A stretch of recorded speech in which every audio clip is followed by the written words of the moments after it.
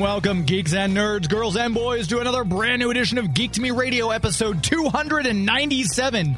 Today we have New York Times best-selling author Brad Meltzer talking about his new book in the Zig and Nola trilogy. Later on, we'll talk with director John Glen, the only man to direct 5 James Bond movies, all about his career. All that and more coming up right now. Stand by. We're talking TV, comics and movies, and video games. And if you don't know Star Trek and Star Wars, we'll try to explain. There are 12 doctors, 4 Hogwarts houses, 1 ring rules and more. To be the greatest Pokemon master, you must catch them all. You must catch them all. Try to catch them all. Gotta catch them all. Gotta catch them all. Maybe long-time listeners, hello to you. Thank you for being long-time listeners. Thank you for tuning in to Geek to Me Radio. I am your host, James Enstall. For those of you who might be brand new, welcome to you as well. Hopefully you've found us through our social media platforms on Twitter, Instagram, or maybe you've listened to our live weekly show on the Big 550 KTRS and you decided to tune in to this special online only edition. I've had so much content lately that I haven't had a chance to push it all out on the live show. So we used to do this for quite a while, 2 shows a week, 1 online and 1 live, but it fell off the wagon. It kind of just, we were kind of doing okay, but now I've got a glut of content. We need to get it out there, and I wanted to get these 2 interviews out so you could hear them because they're great interviews with 2 phenomenally talented people. That being said, my first guest, no stranger to anybody who reads, period, because the guy has done it all. A very talented author, New York Times bestseller, Brad Meltzer joins the show right now. I'm delighted to be here with my next guest. He is a New York Times best-selling author. He's also an Eisner Award-winning comic writer. We'll get into that a little bit later as well. I could go on with the list of accolades, but that would eat up our entire interview time. The great Brad Meltzer, welcome to St. Louis. Thank you for having me here. Absolutely. So many places we could start the interview. Best place to start, happy anniversary. I understand this is your wedding anniversary. How sad am I that I'm on book tour on my wedding anniversary, but my wife, I did clear with her, just to be honest, and I said I can come home and end the tour early. She said, it's a Friday night, go and have your book tour, and I'll see you Saturday. So tomorrow morning, my flight is not arrive at the airport. It is a 5:30 a.m. flight. I will be there at like 4:30 in the morning, determined that I will get home before anybody wakes up, so I will make it. So that's what I was going to ask. Do you have another stop? Because you've been all over. You've been to Florida, Texas, Ohio, Iowa last night. This is kind of a whirlwind tour for you. It is. Book tour is exactly like being a rock and roll star tour, but it just has less groupies, less drugs, less money, less people, but far more introverts. So, because it's books, and God bless us all. And you won't have to worry about your hearing going after you hit, the next couple of years with all the rock star tour. You just go blind from reading and squinting and realizing at middle age you need reading glasses, yes. And for your age, it's amazing. You would think you've been looking at your litany of works and accolades and awards. You think you've been writing for 40 years. I mean, Legendary could aptly apply to you with all the things you've created and worked on, and you're still young for a author who's had all the experiences and done all the stuff you've done. I've just been very lucky. When I was in my 20s, I wrote about 20-year-olds. When I was in my 30s, I wrote about married people. When I had kids, I started writing kids' books. And now I wrote with the lightning rod. Zig and Nola are, Zig is this character who believes if you want the world to be a better place, use kindness. It's a beautiful idea. It's a naive idea, but it's an idea worth fighting for. And Nola believes that if you want the world to make sense, you grab it by the throat and you force it to make sense. And that's also a good idea. It's a dangerous idea, but together, neither of them will ever get what they want. Mm-hmm. And what you're seeing is not just 2 characters that I unleash on a murder mystery and let them solve the murder. What you're seeing is my own view trying to figure out which of them is right. I do believe you use kindness, and that's how you make the world a better place. I also believe that if you see injustice, that you better fight like nobody else. And all you're seeing in these books, decade after decade after decade, is just me trying to grapple with whatever I'm grappling with in my own life. And with the lightning rod, this is the second of the Zig and Nola series. The first one, obviously, The Escape Artist, immediate New York Times bestseller. Was there the plan to have a series of these, or do you kind of put out the first book, great success, we're going to go ahead and do another one? Do you have ideas percolating like 4 or 5 books out for Zig and Nola? You know, I knew, in fact, before The Escape Artist came out, I had already started the lightning rod. So I just like the characters. And I think, you know, for me, I learned it from Superman and Batman, right? Superman and Batman persist for these, 80-something years because they're so deep as characters that you can scratch. No matter how deep you scratch, you'll always find something new. Yeah. And the reality is I being honest with myself, I hadn't ever created a character like that. I just put a character in a scenario, I give them a problem, they would solve the problem, the story would be over, and I realized, that character doesn't need another adventure. But Zig and Nola do, because there's something deeper about them. Zig is a mortician at Dover Air Force Base. He'll spend 12 hours rewiring someone's jaw and smoothing it over with clay because a family wants to see their dead son one last time. Rebuilding someone's hand from scratch because a mother says she wants to hold her son's hand one last time. And he doesn't do these things because he wants to. He does it because he needs to. He lost his own daughter. He'll never, ever have her back.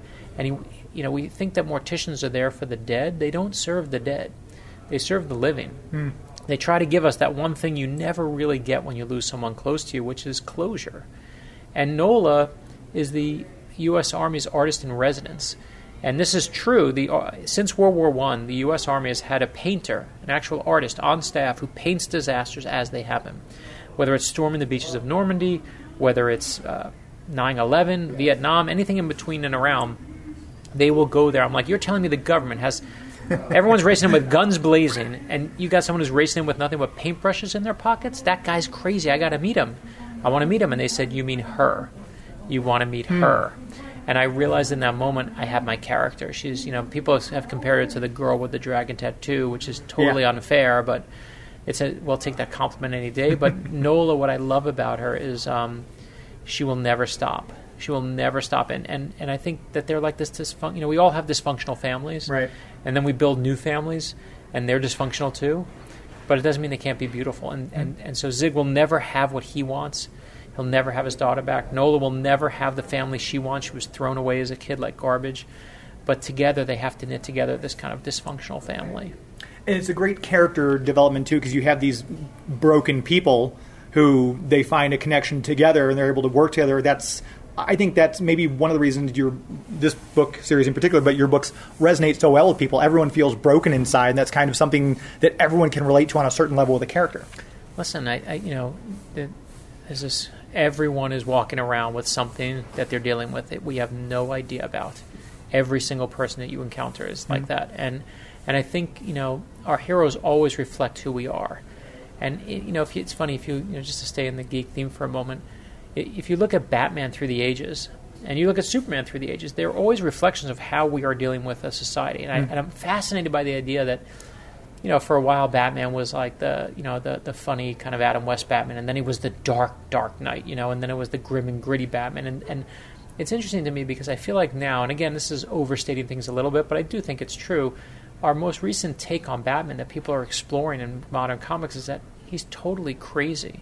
Yeah. He's the crazy one, right? That's the new kind of modern, and it's been around for a while now, but the idea that, you must be nuts to dress up like a bat. And I personally think that heroes like that and stories like that, it's not Batman, it's how we're seeing ourselves. We realize that all of us are flawed, all of us are broken, all of us are still that child inside. And it's why Zig and Nola, for me, are dealing with exactly what I'm dealing with. I buried both my parents. I'm writing, my main character is a mortician. I can't be more obvious about why I'm obsessed with death, right? I mean, it's me trying to deal with this loss in my life, and Nola trying to deal with that loss in her life, that and that's what I've been dealing with. And so that's where the characters, she's the lightning rod. Trouble finds her, and I feel like, boy, do I understand that too. And it's kind of the parallel is cool because I lost my father when I was in 4th grade, and we were at the funeral home. I started talking to the mortician, and he ended up being the source. Embalming became the source of this book report that I had to do in 4th grade. So you kind of write what you know, but like you said, you're in that mindset, and that kind of you write what you know. And I think that's again one of the reasons. Did you stay in touch with him? I did for I think until he retired. He retired 20 years ago now, probably, but yeah. So. And what did you just like call him? I'm fascinated. I'm going to have to ask. Yeah, no, that's fine. Had to do a report on something, and so I decided to do embalming because he was kind of talking me. This is my dad and everything. Sure. He talked me through the process. Just so you know, here's what we do, and he lent me a couple books on the history of like Abraham Lincoln, first person embalmed in the United States. So it was kind of fascinating to dig into all this, and everyone else in class is like, it's kind of giving me a weird look. It's like, okay, I'm doing a report on a dog, and I've got embalming, and I've got flow charts the guy gave me. You stayed in touch with him and still spoke to him, like as a friend, or just to like find out more about? No, it was friendly. I mean, he had this 8-year-old, 9-year-old kid asking him all these questions. He was kind of taken aback by it. Right. So he just retired. I want to say time has been playing games. I feel like we're currently in the 28th month of 2020. Yes, but sure. To segue back to you, since you're the focus of all this, the kids' books that you've written, the I Am, a friend of mine said she is obsessed with these books. Her child loves the books. And they almost remind me of the Value Tales series that were out, Louis Pasteur and everything like that. You've got Lucille Ball, you've got Harriet Tubman, and these great historical characters you're putting in these children's book forms. Talk a little bit about the history, the origin of that idea for you. Yeah, I had kids. That was it. And I had kids, and I was tired of my kids looking up to reality TV show stars and people who are famous for being famous and thinking that's a hero. I tell my kids all the time that's fame. Being famous is very different than being a hero, and I wanted to give them better heroes to look up to, heroes of perseverance and kindness and compassion. And so we started with I Am Amelia Earhart. We did I Am Abraham Lincoln. Chris Eliopoulos, the amazing comic book artist, is the artist on the books. And these are little illustrated kids' books. We did I Am Rosa Parks and I Am Albert Einstein. For my son who loves sports, I was like, forget millionaire overpaid athletes. Here's a good hero for you. Here's I Am Jackie Robinson. And it was interesting in 2016 as the election was approaching and Donald Trump and Hillary were screaming at each other every night on TV, 2 of our books started selling more than any others. And they were I Am Martin Luther King Jr. and I Am George Washington. And it wasn't a Democrat or Republican thing. It was that parents and grandparents on both sides were tired of turning on the TV and seeing politicians, but they wanted to show their kids were leaders. Yeah. And we all know there's a huge difference between a politician and a leader. And I love the fact that people use our books now to fight back against the cynicism they see in the world. They build libraries of real heroes for their kids, their grandkids, their nieces, and their nephews. And our newest books are I Am Malala Yousafzai, the girl who won the youngest to ever win the Nobel Peace Prize. When the Taliban didn't want her to learn, didn't want her to read, didn't want her to be educated, she fought against them and then fought for other girls to be educated. And Muhammad Ali, who stands for the idea you got to fight for what you believe. That's what it says in the back of his book. The moral lesson's always on the back. I will fight for what I believe, and I want my daughter to have that lesson, and I want my sons to have that lesson. And I love that people like your friend use those books to give their kids something a little better to look up to. The litany of books you've done from fiction novels to historical tomes, advice books, and then comic books, children's books, you don't really have a wheelhouse. It seems like you kind of are all over the board, which is fantastic that you do all of them so well. I'm sure most authors would be a little jealous of the fact that you can write in 30 different genres across them and all of them be a success. What do you attribute that to? We're going to take a quick commercial break, come right back, and we'll talk more with New York Times bestselling author Brad Meltzer. Please stand by.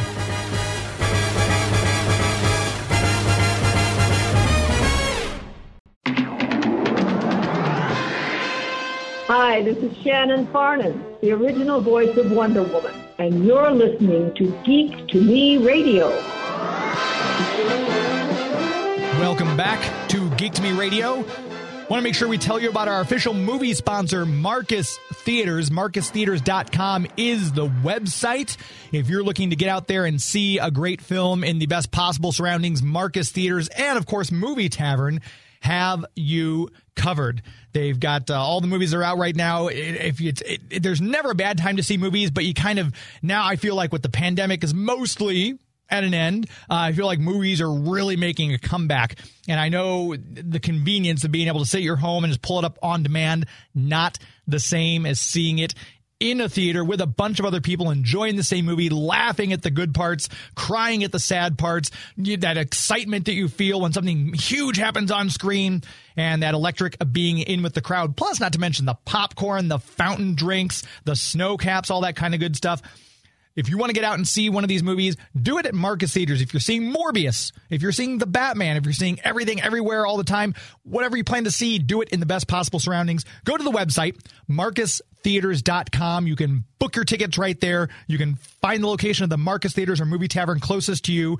It's a one-stop shop right there on the website. And if you're looking to do something special, maybe you've got a graduation party coming up you want to kind of gear up for, maybe it's a birthday, whatever it is, book a private theater at one of these Marcus or Movie Tavern locations. I think they start as low as $99 depending on your location, and you and 20 of your friends can just hang out and see a movie. It's a great thing to do for a special occasion. Or anytime, really. I'm a movie fan. I would go do that just because, hey, this movie's coming out. Let's go see it at a private theater. But Marcus Theaters is definitely the best place to see these movies. Once again, check out the website, marcustheaters.com, for the best movie-going experience in the galaxy. Before we took that last break, we were chatting with New York Times bestselling author Brad Meltzer, and I'd asked him, with all these different genres, he's done kids books, he's done New York Times bestsellers, he's done comic books. We chatted a little bit about all that, but I was wondering how it is he's writing so successfully across all these multiple genres. I don't write any of them differently.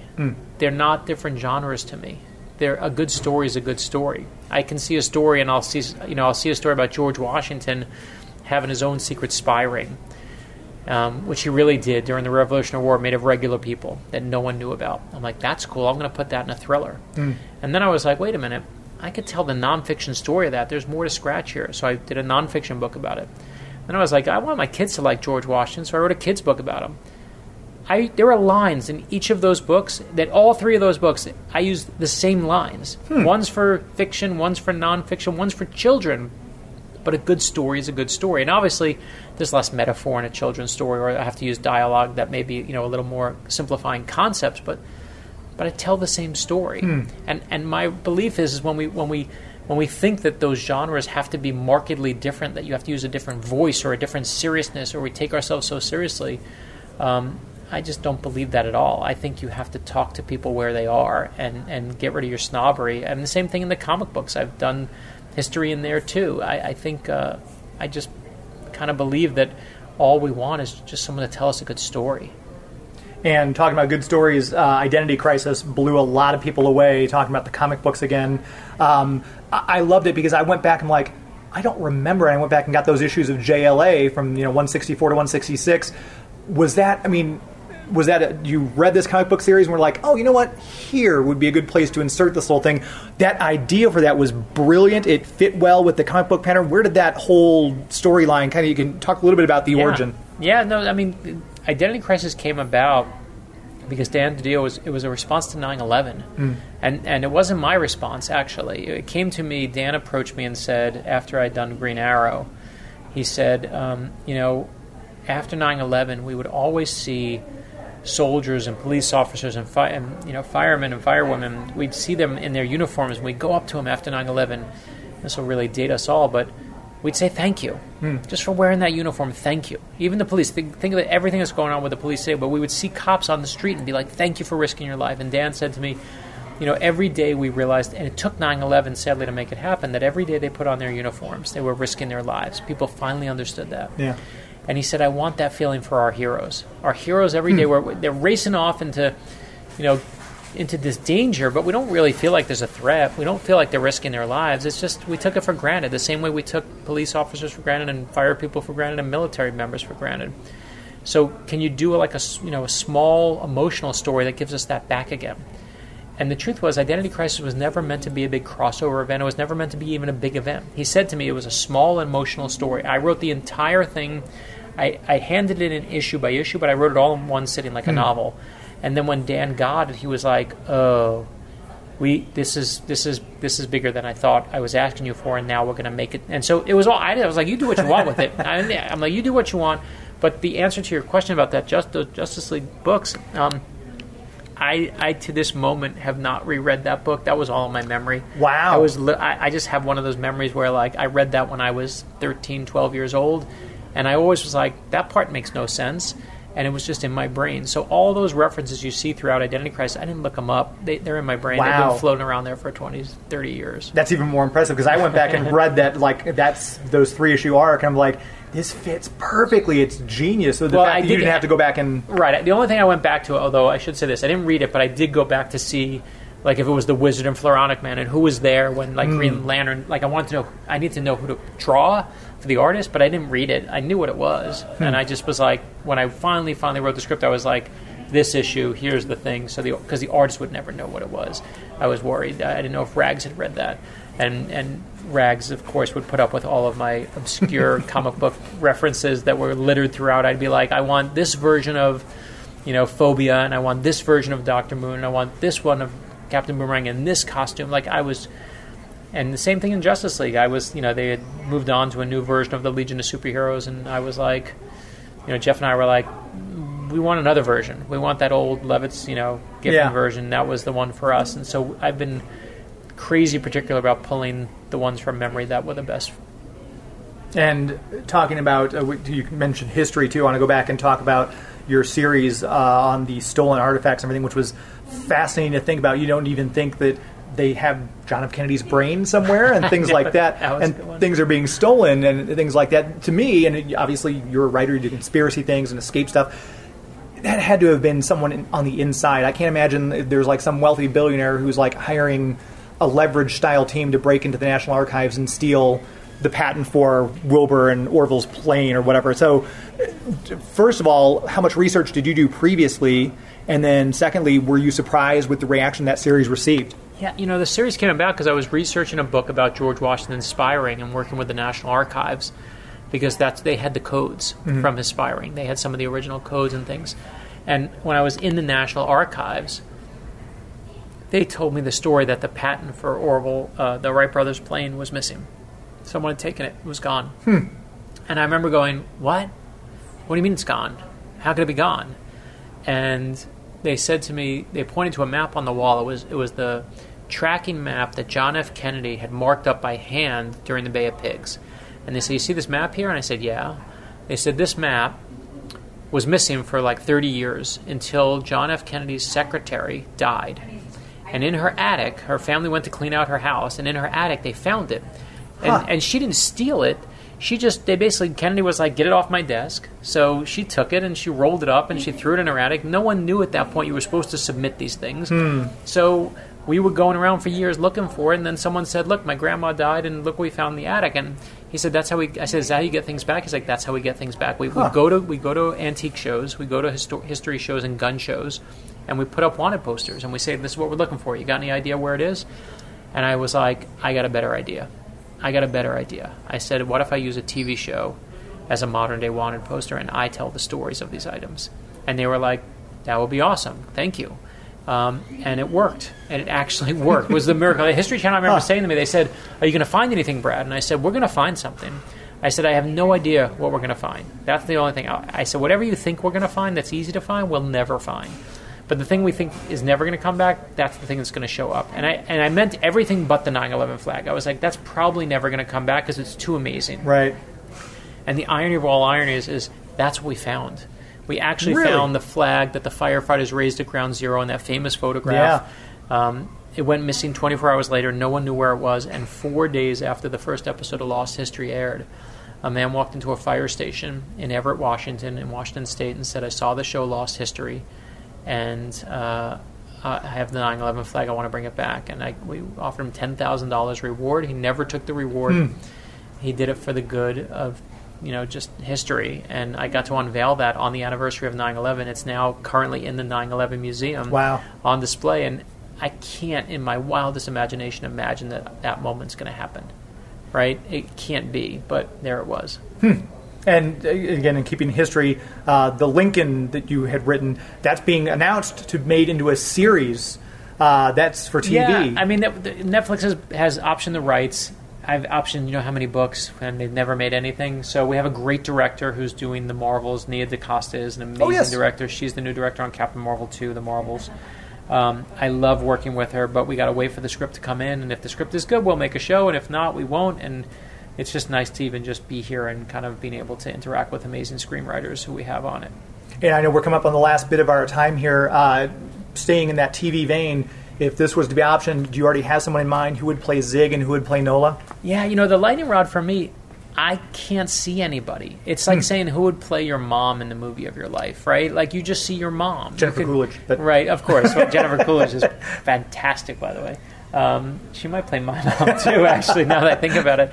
But, oh my gosh, that's fantastic. But it would never really be your mom, right? It's always like someone else. I see Zig and Nola as real people. I spent 7 years of my life with them in my head. So they're just these kind of, no one will fit the bill. But everyone has their own ideas. I feel like everyone has a different idea for them. I can see nothing but what's in my imagination.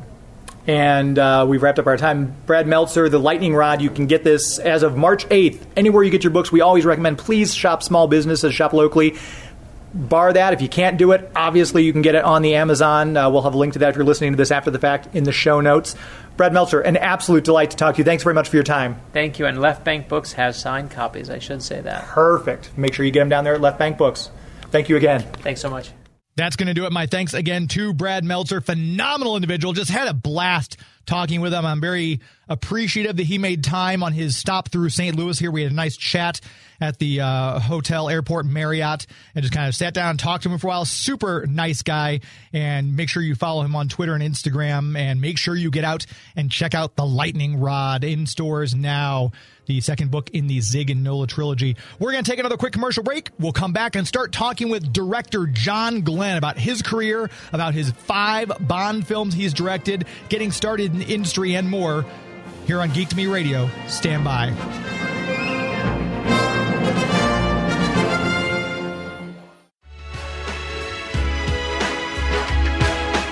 Hi, I'm Jim Pinnock, and you're listening to Geek to Me Radio. Get in touch with your inner geek.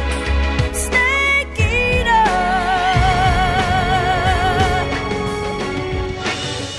And we're back.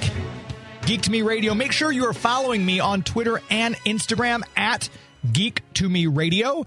Please go to the Facebook page, facebook.com/Geek to Me Radio. Give the page a like.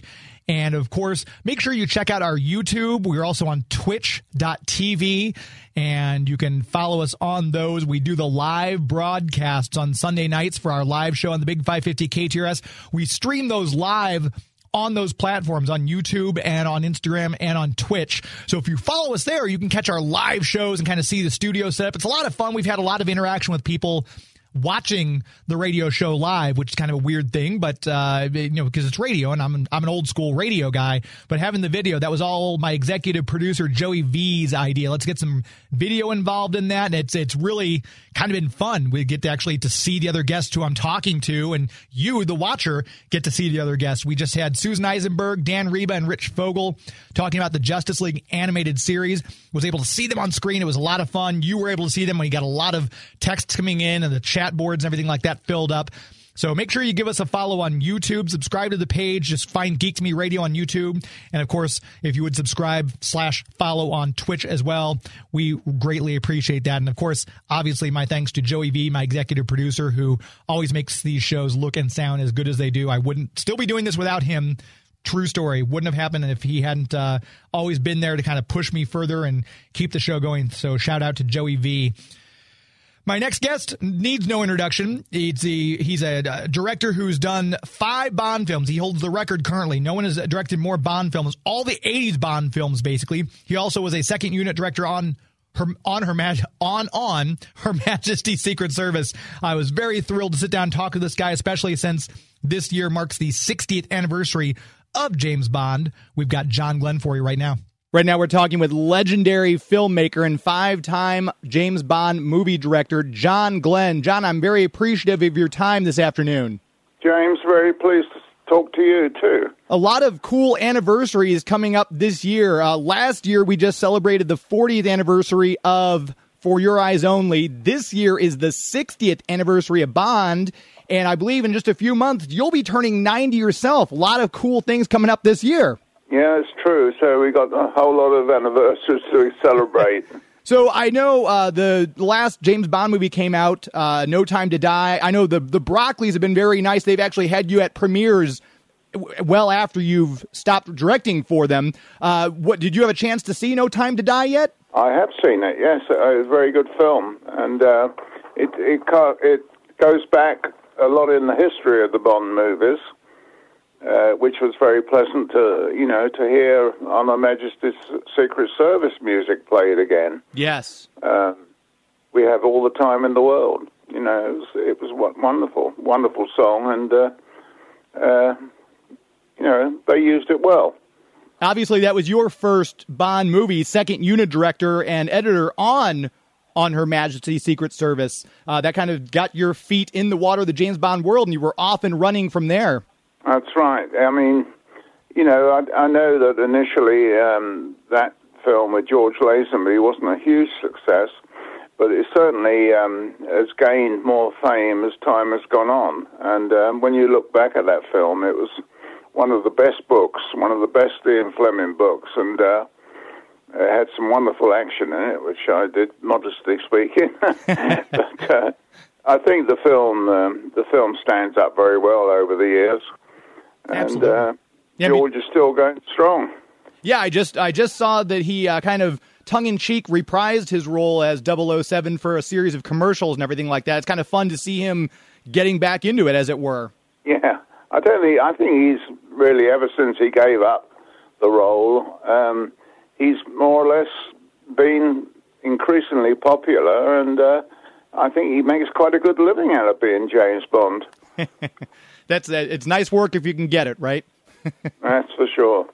And you were often known because of your work you did the whole bobsled run, you filmed that part of it, and then that amazing sky jump off the mountain for The Spy Who Loved Me. You were kind of affectionately known as the ski director during your time in 007 world. Well, it is strange when you think when I first started on the snow scenes, I couldn't ski, and I had to learn to ski pretty quickly. But since then, of course, I've been involved in a lot of ski sequences, and I must say I love the snow, and it's a wonderful medium for doing action scenes. And we've got some good films where we've got fabulous ski scenes. I mean, on Majesty's Secret Service, I made some wonderful contacts. My skiing cameraman was Willie Bogner. Was fantastic. He had skis pointed both ends, and he was an Olympic skier.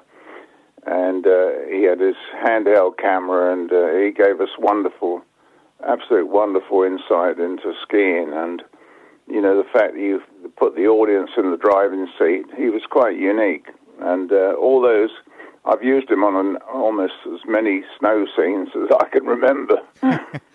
And there's always that, I seem like James Bond's either swimming and in a Caribbean setting, or he's in the snow and he's skiing.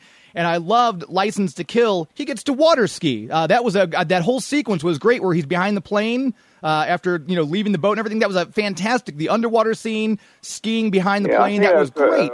It's unique, isn't it? It's like I've never seen that done before. A guy water skiing without any water skis, yeah, just on the soles of his feet. Must be difficult to do. Was that something when, obviously you've done 5 movies, as we talked about, you started directing For Your Eyes Only, then you did Octopussy, View to a Kill, Living Daylights, and License to Kill. As a director, when you're asked back for the next one, do you kind of feel the need to kind of, okay, we have to ramp up the stunts a little bit? I know you wanted that gritty realism. That was kind of your signature on the films, but was there that kind of a way to raise the bar in your mind, film by film, as far as the stunts and everything? Well, you have to, don't you? I think on the Bond movies, certainly that I did, we never wanted to repeat ourselves. We always tried to be original with our action, and it's not an easy thing to do, to be original. I was brought up, as you say, I'm going to be 90 soon. I was brought up during the Second World War, and we were feasted on Saturday morning pictures where we were watching the Buster Keaton films, all those wonderful old filmmakers, pioneers, and they did some pretty good stuff. And just like we shot, we didn't have digital technology on my films. Mm-hmm. So you had to do it for real, and I think it shows on the screen. I think when you look at it, it's done for real. It's not digitally enhanced. I mean, you can do wonderful things with digital, but it's taken an awful lot of the fun out of it. Right. Yeah, there's that, like you said, that realism to it. I know the issues you had on For Your Eyes Only where Carol Bouquet couldn't go underwater for one of the scenes, and that, I'm sure, was a feat of engineering. You had to totally reinvent how you did the scene with her and Roger Moore tied together being drugged behind the boat. Yeah, well, that's the magic of filmmaking, isn't it? That you put the bubbles in you photograph the actors. I mean, most of those scenes are done with a second unit. With doubles, but when you come to do the close shots, you do the close shots of the actors, and you make a little mark on a piece of paper somewhere on the viewfinder, and then you put the bubbles in without exposing the film. So that when the film's exposed, processed the next day, you get the actors with the bubbles coming out their mouth, and a wind machine blowing their hair up in the air, and you're there. It's magic. And you've worked with some great actors, obviously. Roger Moore, famously, I think you did 11 pictures total with Roger Moore between all your work editing and second unit directing and actually directing. So I'm sure you developed quite a great rapport with him by the time A View to a Kill happened. Yeah, we love Roger, and we miss him, but sadly he passed away, and no one lives forever. But he was a wonderful person, wonderful, generous personality, very modest, very kind to everyone on the crew. It was a real pleasure to work with him. You can't really say that much about most modern-day filming, I don't think, but we certainly had a ball. And I believe, if I'm not mistaken, I heard a story that when Albert Broccoli brought you in to direct For Your Eyes Only, you were kind of given a decree to find a new James Bond. Evidently, Roger hadn't re-upped at that point, and so you actually started testing people. Yeah, that's what, I must have been quite naive, but when Cubby said to me, your first job is to find a new James Bond, first I was a little disappointed because, I like Roger so much, I work with him so often.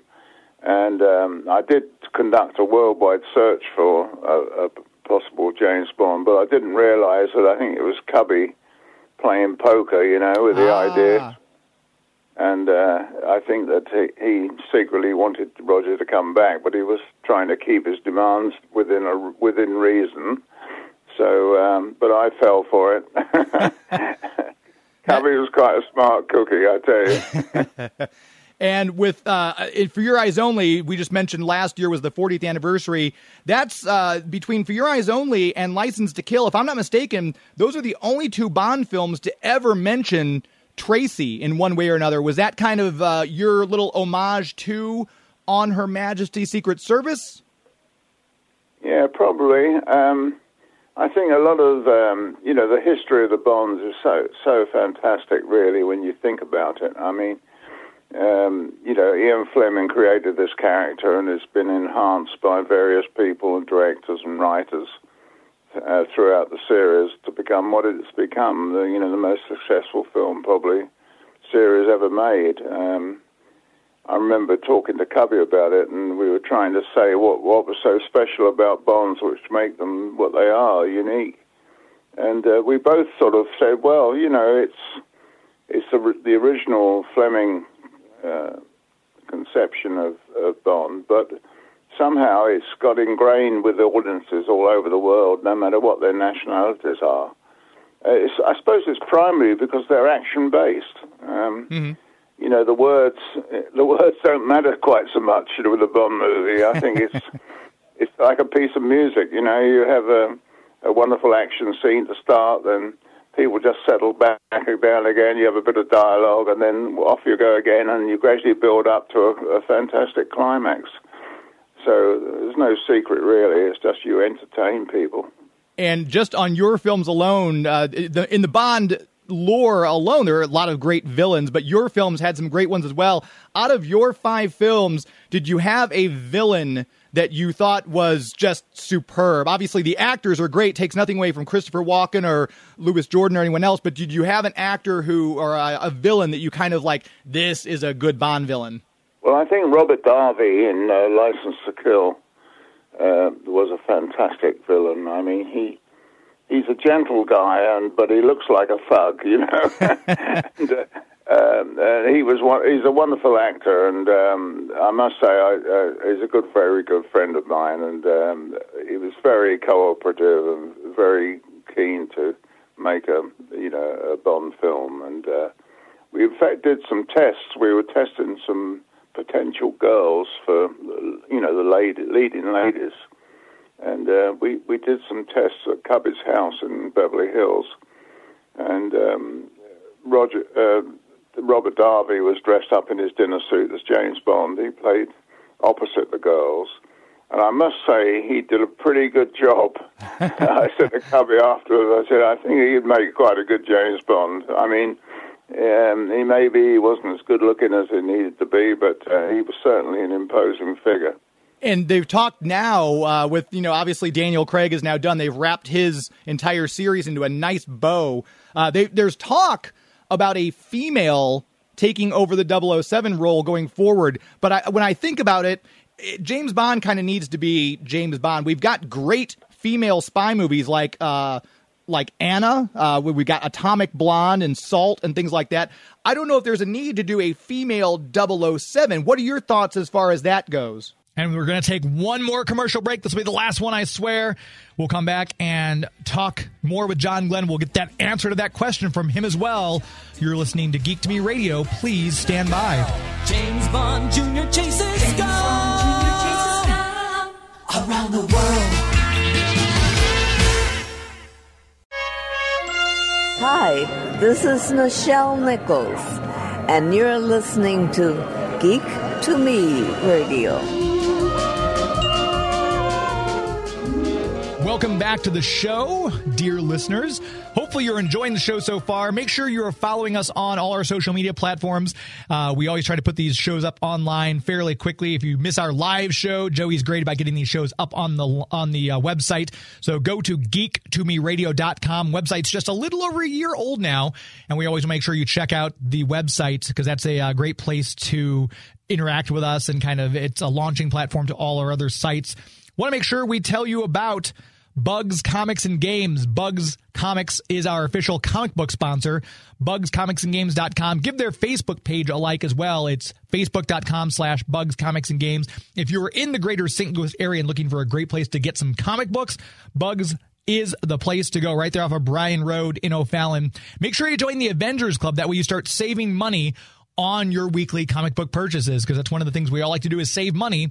And Larry over at Bugs has a way to do just that. By joining their Avengers Club, you start getting discounts on your current issues, back issues, supplies, your games, whatever it is. And if you're listening outside the listening area, the greater St. Louis, St. Charles area, maybe you can't physically make it to Bugs Comics and Games, you can go to the website and you can purchase right from there. You can also join online. We've got some out-of-town listeners. I know there's a gentleman, I can't remember his name right off. I should have written it down. Guy in Colorado buying things from Bugs Comics and Games. He's joined the Avengers Club. He's getting his discounts, and they're just shipping it right to his door. That's a great thing you can do, too, if you're outside the greater St. Louis, St. Charles area. Once again, check out the website to see the variant comics they have up for sale, the back issues that you can buy right there. And, of course, if you're here, make sure you swing by, check out the store, and please give their Facebook page a like as well.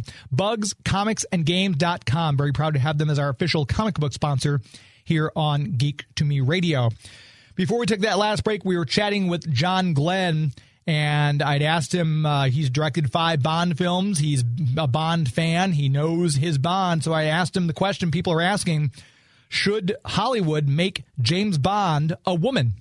Well, speaking for myself, I mean, I have no influence on what they're doing these days, but I think they tried it years ago doing a female type of Bond. It didn't really work.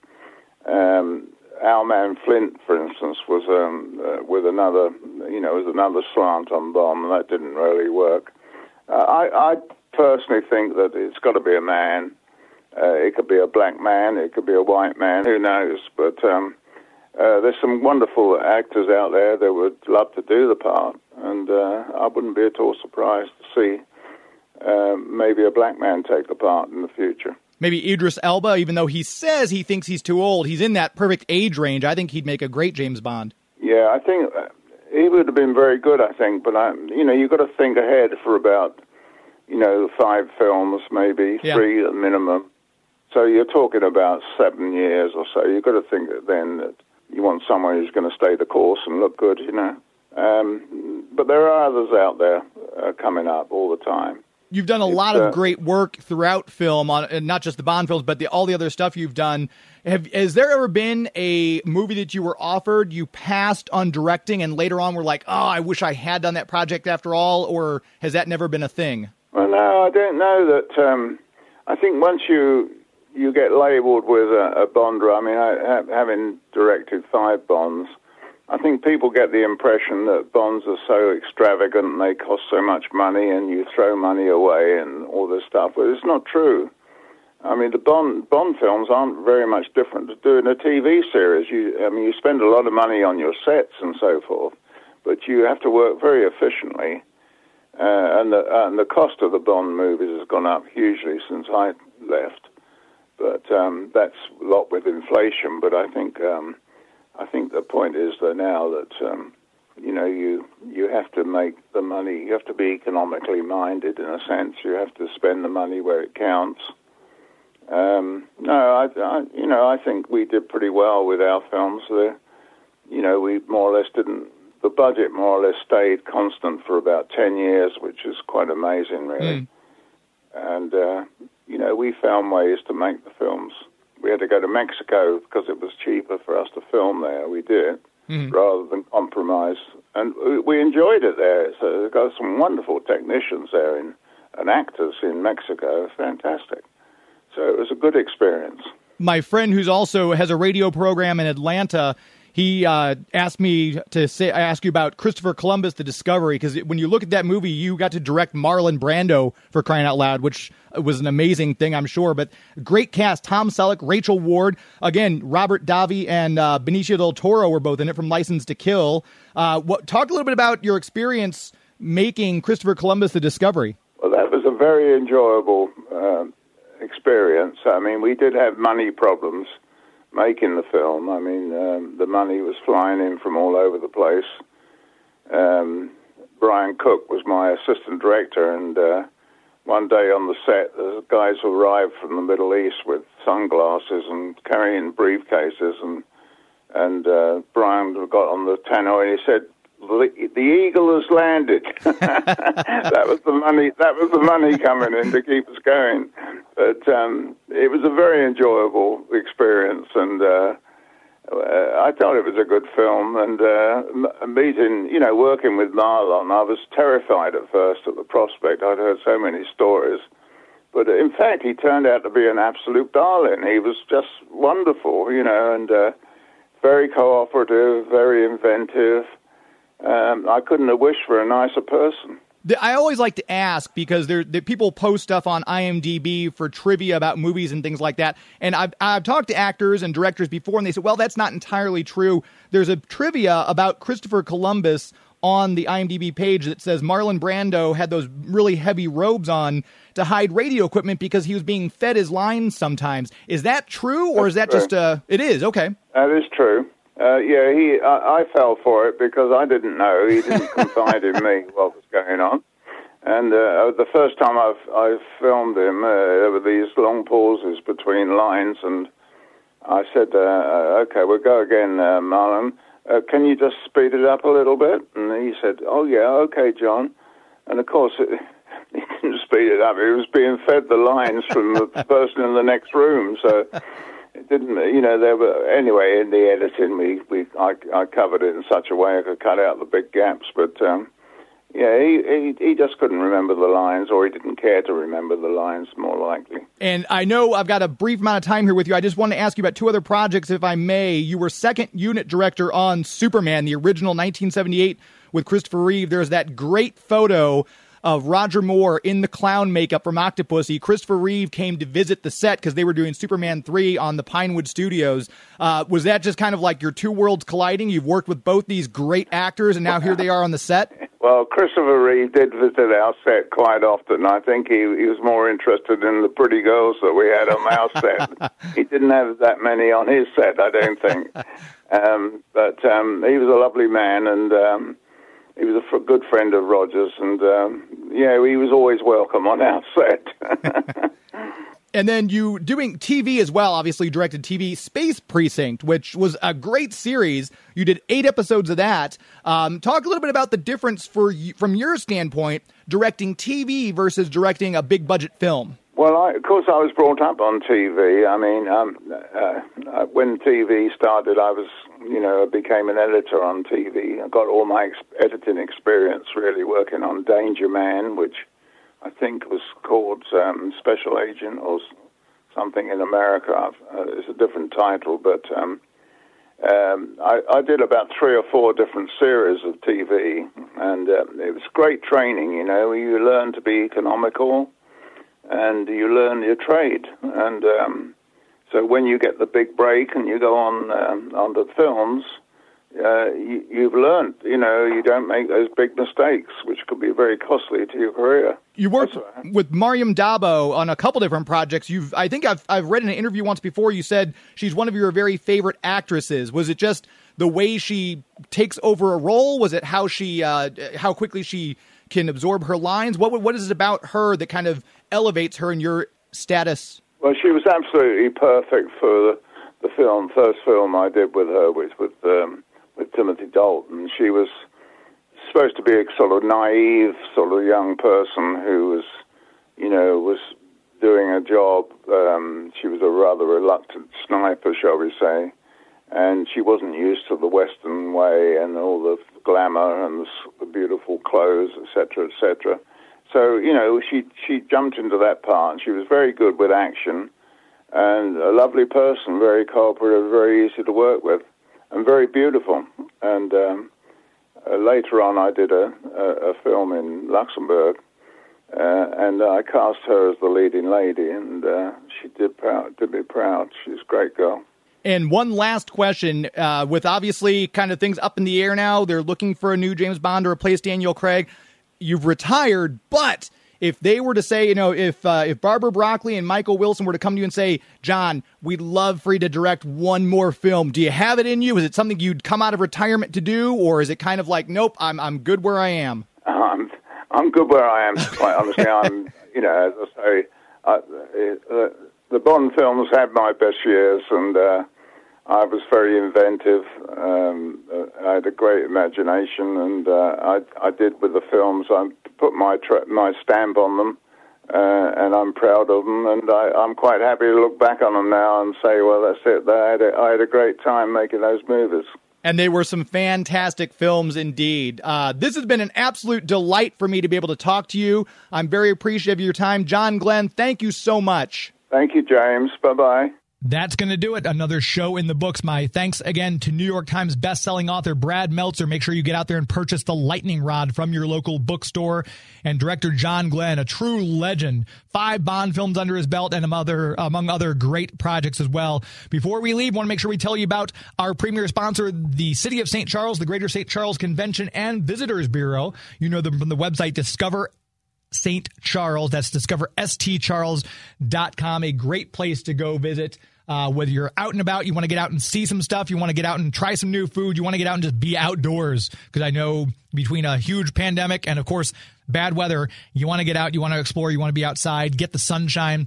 Great place to visit St. Charles. If you're outside the greater St. Louis, St. Charles area, if you're listening to this and you want to plan a trip, my goodness, I cannot recommend St. Charles highly enough. All sorts of places to stay, lots of places to eat, and plenty to do, plenty to see. Start your trip at the website, discoverstcharles.com. That's discoverstcharles.com. We'll make sure you start your trip there, plan your trip, and see all the things there are to see and do. Come visit the area, a great place. And, of course, the very first sponsor that came on with Geek to Me Radio, and they've been with us ever since then. Very proud to have them as our premier sponsor here on the show. The show would not be possible without them. So make sure you check out their website. And, of course, come and visit. And if you pop in the visitor center, make sure you tell them you heard about them on Geek to Me Radio. We'd appreciate that as well. Once again, my thanks to Joey B for making everything sound as good as it does. Check out the live show every Sunday, 10 p.m. Eastern, 7 p.m. Pacific, on the Big 550 KTRS, streaming online, ktrs.com. And of course, if you follow me on Twitch and YouTube, you'll catch the show there. Until next week, my friends. When you make Game of Thrones references, that's a show. This is Geek to Me Radio. That's a show. This is Geek to Me Radio. Thank you, Piz Gloria. Good night.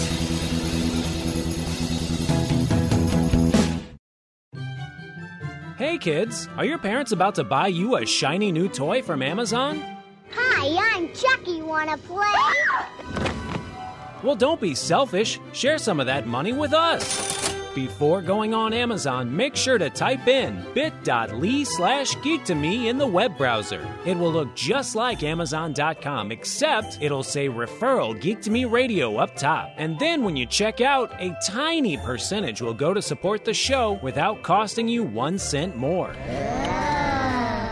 So before your parents get you that gizmo, gadget, or widget, make sure they type in bit.ly/geek2me in the web browser. Bit.ly/geek2me. Bit.ly/geek2me.